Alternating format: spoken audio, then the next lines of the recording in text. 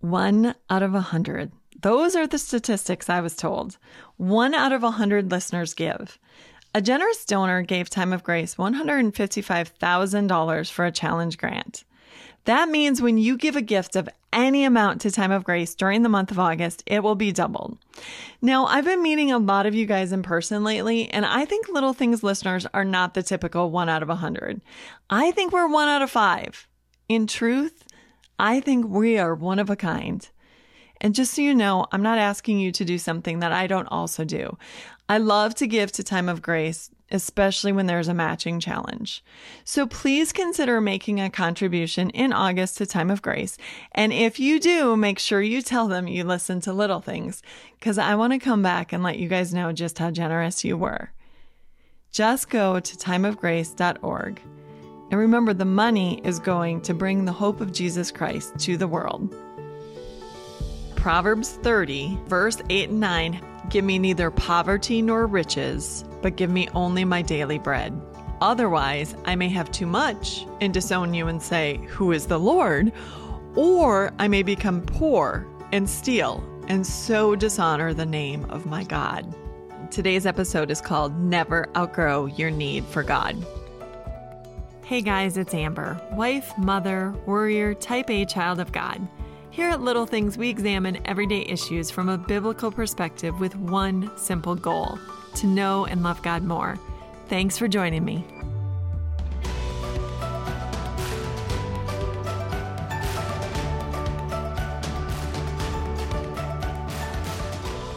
Not sure how long it's been since you've been in the Proverbs. Hopefully not that long.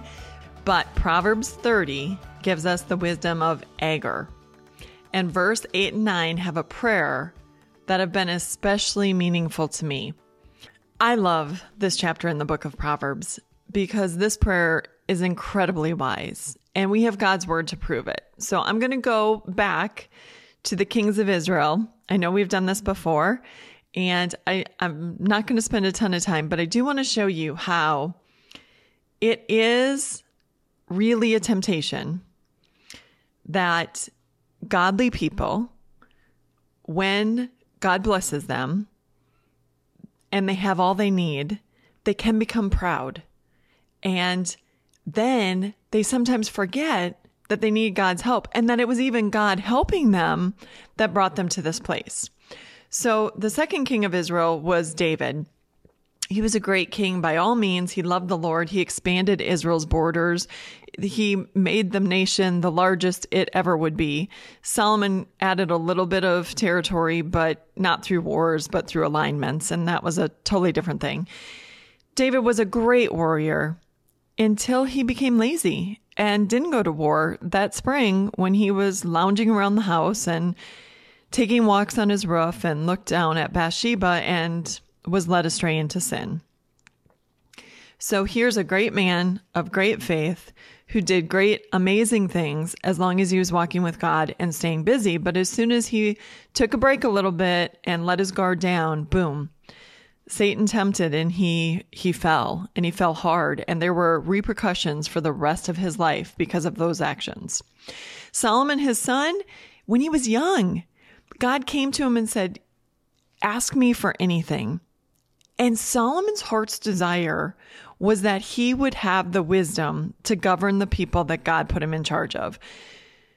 I mean, that is an amazing prayer. And I'm not sure what I would ask for if I was in that situation, but I'm not entirely sure I would ask for something as godly. I mean, basically, Solomon in humility was saying, God, you know what? I just want to serve you and I want to serve your people. And so God not only gave him wisdom, but he gave him wealth and a long life. And Solomon, with this wisdom, he shows us sometimes you can be the wisest person alive, which Solomon was. There will never be anybody who's as wise as Solomon. And yet you can make such foolish mistakes because Solomon took many, many wives. A lot of them were alliances. He took them as part of, making a treaty with a nation, and then that nation would give him, the princess as a wife. And so he did it for the sake of peace. But the problem is that he allowed these women to come to Israel and still worship their gods from their nation.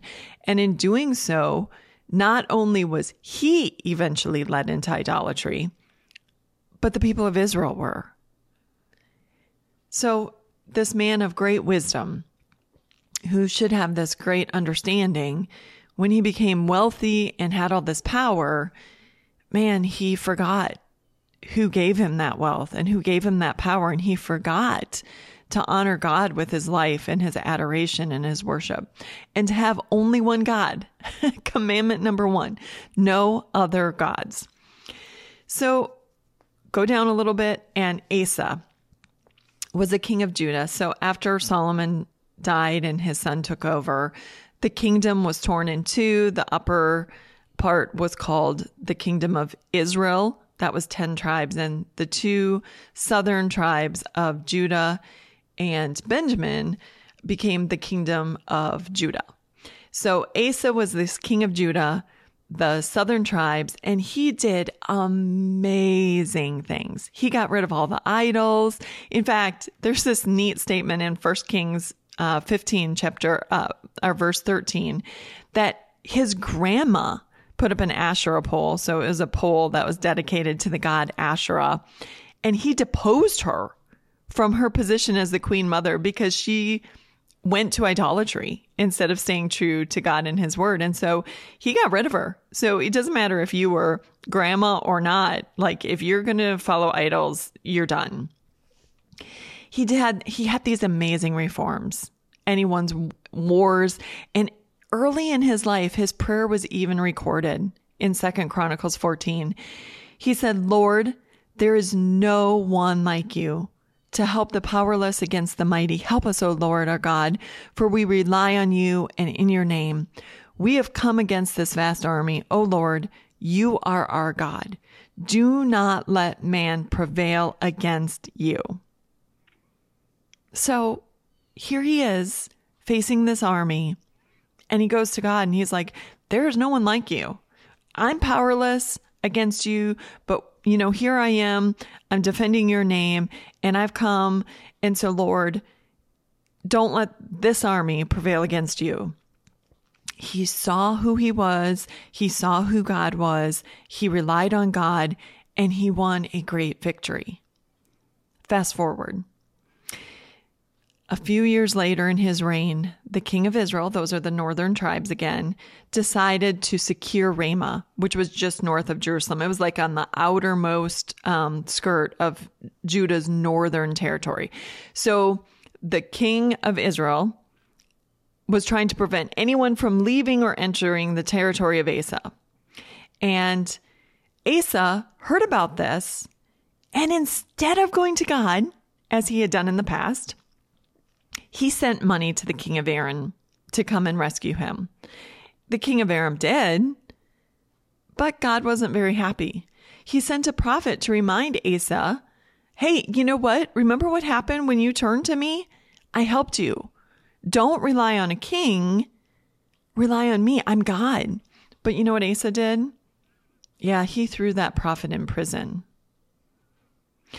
And as the years went by, it went from bad to worse.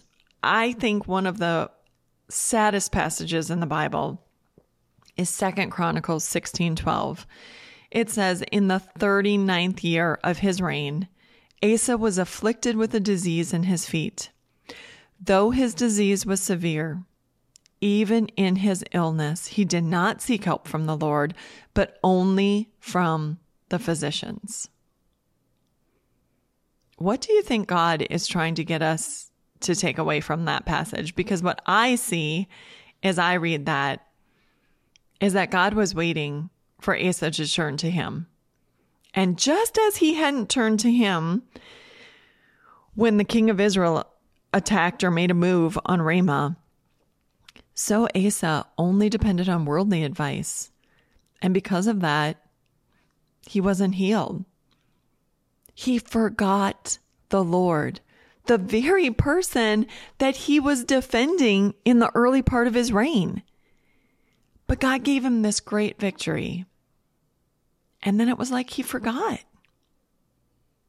Joash was another king. He was 7 years old when he became king, and he was under the influence of Jehoiada the priest. So Jehoiada was a wonderful, God-fearing man who took Joash under his care, and together they did amazing things. They kept the people walking with the Lord. And Jehoiada, he died at a ripe old age. I think it was 130 years old or so. But as soon as Jehoiada died, Joash and the people of Judah, they refused to listen to the prophets. They fell into sin. They fell into idolatry. And Joash even killed Jehoiada's son when he came to him and said, hey, you've got to turn. This isn't okay. So here this king had lived this godly life as long as he had the right influence in his life. But as soon as Jehoiada was gone, Joash walked away. Uzziah was this godly king. In fact, we're told in 2 Chronicles 26, verse 5, as long as he sought the Lord, God gave him success. So Uzziah was seeking the Lord. He was seeking his help. He knew where his help came from. God gave him success. But just a few verses down in verse 16, we hear, but after Uzziah became powerful, his pride led to his downfall. He was unfaithful to the Lord his God and entered the temple of the Lord to burn incense on the altar of incense. The priest came and confronted him because it wasn't the king's role to burn incense in the temple. That was the role of the priests. And the priest confronted him and said, don't do this. This isn't your job. Please stay away from the altar. Uzziah would not listen to them. And so God struck him with leprosy.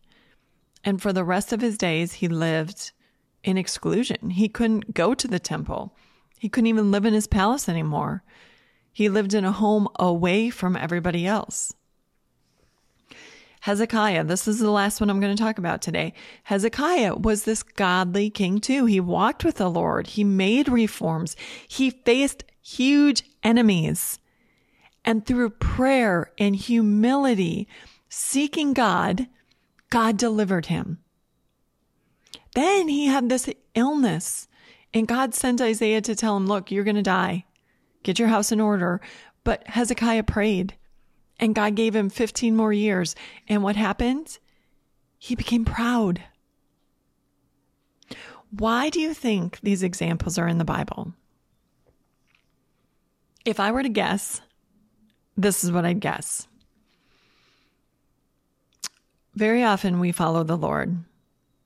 And God, because he loves his children, he loves more than anything to bless us. He loves to give us success. He loves to give us stability.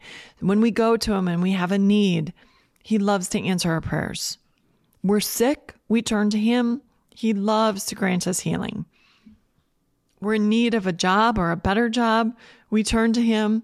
He loves to give us opportunity. But as he does, our sinful nature struggles.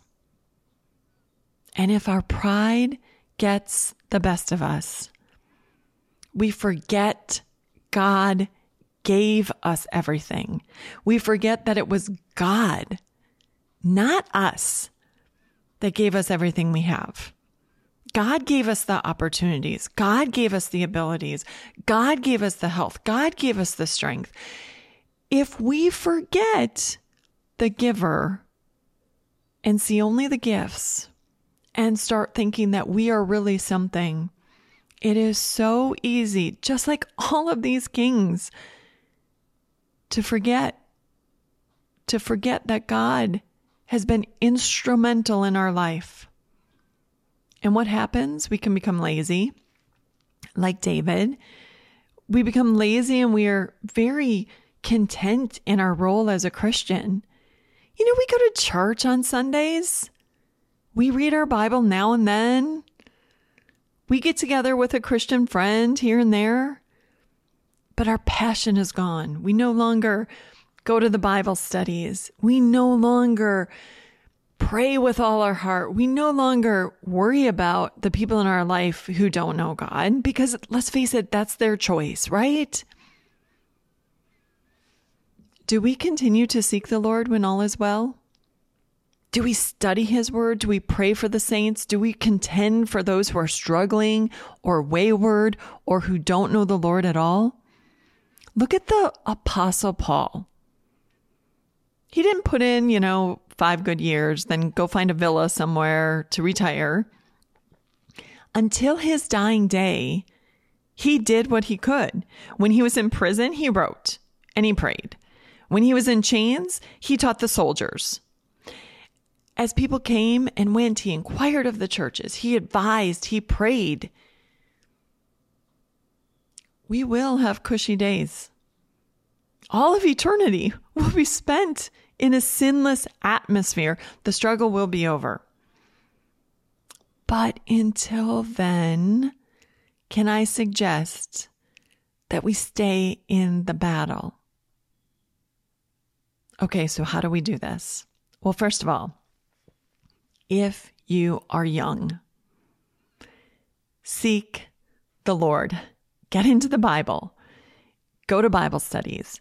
Go to Bible studies at church, in your home. Start a Bible study, or in someone else's home. Go to a men's Bible study or women's Bible study. Listen to sermons. But let me just warn you. Find godly people who walk with the Lord to listen to. If you don't have any idea who those people are, first off, let me suggest Pastor Mike. Okay, at Time of Grace, we offer really great learning, podcasts, videos, all kinds of things. Don't just listen to any pastor, because they're not always going to be rooted in the Bible and in the truth of the word. But let me tell you a couple other really good places to dig in the word and really learn. Teaching Sunday school is a great, great way to learn the Bible. Now, you don't have to teach. Even if you don't want to teach, if you just want to learn, I'm going to tell you about a really great curriculum. It's free. You can print it off from the internet, and it's called God's Hands in Our Lives. It has teacher's notes for every lesson, and it is solid commentary. So Werner Franzmann is one of the commentaries that they use, one of the pastors who has a commentary.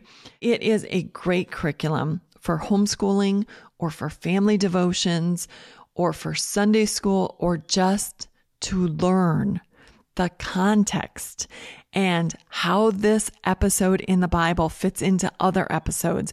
It is fabulous. I've learned so much from using this curriculum. I was Sunday school superintendent for around 12 years at my church, and I found this curriculum early on, and it is the best I have found. And we used it the entire time I was Sunday school superintendent, and I believe that they're still using it. So look it up, God's Hand in Our Lives, free Sunday school curriculum. It is amazing. And I think it's 2 years of the Old Testament, 2 years of the New Testament. And if you were to print off just the commentary, the teacher's notes on each lesson, and take a lesson, every couple days, or even one lesson a week, it is amazing. And you would learn a ton about the Bible. The second resource that I think is phenomenal, and you will learn so much from, is called A Bible History from Concordia Publishing. It is a great and solid curriculum. It's what we use in my church for the catechism Bible history students.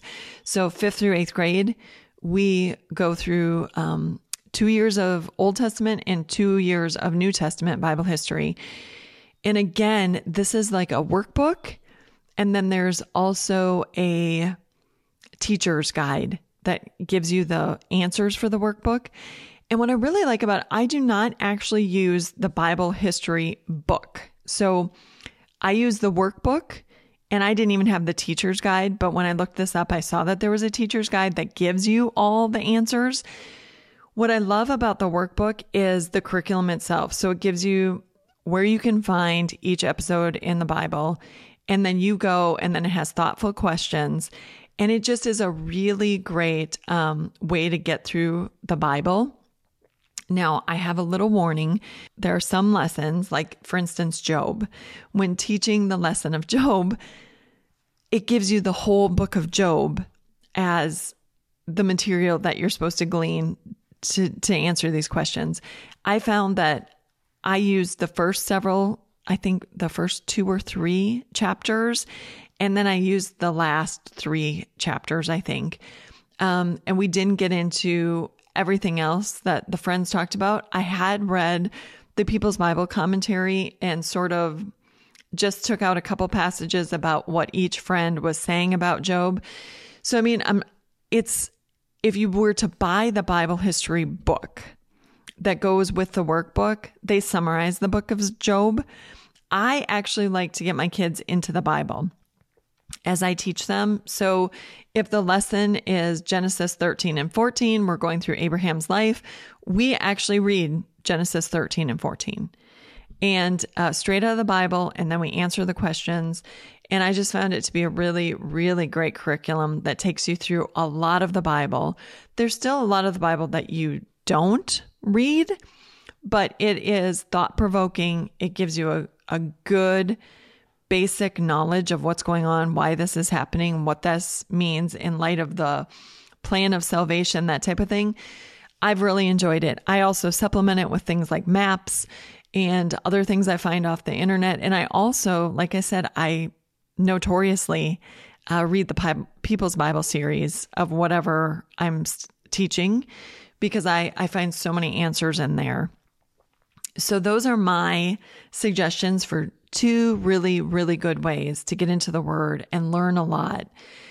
And if you're older, so if you have done this, if you've taught Sunday school for years, if you've taught Bible history, or if you've taught women's Bible studies for years and years and years and years, can I encourage you to be actively involved in younger people's lives, just like the book of Titus tells us to? Encourage the younger people, build them up, pray for them, contend for them. Get young people in the Word. Tell them why it's important for them to be in the Word. Invite them to Bible study, whether it's the, Bible study in between services at church, as they're walking out, say, we are studying whatever it is, the book of Colossians right now, and we would love to have you in here. Listen to what I learned last week. Get a seat for them. Ask if you can, help them. Get a cup of coffee for them, whatever you can do to encourage the younger people to be in the Word. And if you are even older than that and you think, no, there's no way that I know, I think my time of serving is over. I have been working in a nursing home for the last 6 months, and there are 2 people in particular who I know that I can go to and they pray for me. And I am telling you, I have driven in dense fog. I have been in icy weather. I have driven through snowstorms. And I know those women are praying me on. Not only that, but sometimes they just encourage me out of the blue. One day I came in and one of the women was reading her Bible and I asked what she was reading about. And she was telling me, and it really encouraged me that day to hear her at the ripe old age of 97 years old in her Bible telling me the lessons she was learning, the encouragement she was getting. I was talking to a pastor's wife of a different church a few weeks back, and she was telling me that her husband's mom had been put in the nursing home and how she found it her mission to pray for the workers, to be a testimony to those people who very often were unchurched. So she just knew that by her life, by her dialogue, she could maybe point them to God. We need to be staying in the battle all of our days. And we need to remember that the only reason we're still in the battle is because of our great need for God. Look, Satan would love to distract us and tell us, no, you don't. You've done enough. Don't worry. Someone else needs to take over. It's time for other people to serve. just relax, settle down. Don't be so involved. Nancy DeMoss Wolgemuth said anything that makes us need God is really a blessing. So it doesn't matter if it's cancer or political unrest or a pandemic or money problems, anything that comes into your life that brings you to your knees searching for God, that's a blessing. It brings you back to that posture of humility, of being a child in desperate need of their Heavenly Father's help. And oh, how we need other Christians to spur us on. Other Christians who have full cupboards and the freedom to worship. We need those people. But we also need to be listening to our brothers and sisters around the globe who remind us that they need our prayers and they need our resources. I have a dear, dear, dear friend of mine who I love, and I've been so blessed to be able to work with her on some projects. And we often laugh and say in our old age, we're going to get a job. And she says she's going to work at a grocery store.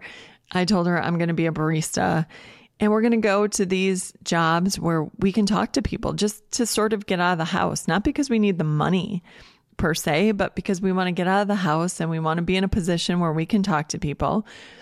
And the idea is because we don't need the money, we could just use that money to support, a seminary student who doesn't have the money to get through school, or we could send it to a mission, or we could find a family who is really struggling in our midst. And wouldn't it be amazing to save your paychecks for a month and bless a family with the finances that would be enough to push them through, right? I mean, wouldn't that be amazing to be able to do that? And it would probably only take, 4 hours a day or something like that. It would get us out of the house. It would get us into the community where we would be communicating with people who might not know the Lord. Who knows how God could use us? I just want to put this on your heart, to keep us all searching for ways to serve in God's kingdom, and to keep us needing God. Every time I have a new experience and I go to a new place to do something new, I know that I need God. Every time I turn on this mic, I remind God how much I need Him. I know that I can screw up a lot of stuff. I've done it many times in many ways, and I've had to many times ask for forgiveness. But let's not ever get to a point where we forget that we need God. And if you've sort of been in that spot because the kids have been healthy and your finances have been healthy and your house is paid for and you've got the retirement fund, step out and put yourself in a position to remind yourself that you still need God, because you do. We all do, every day of our life. This has been Little Things, because in God's kingdom, the little things are the big things. Thanks for listening again this week. And don't forget, we're here for you. Check out the many resources we have to help you on your faith journey. Just go to timeofgrace.org to sign up for our daily email that will keep you in the loop with all that we have available.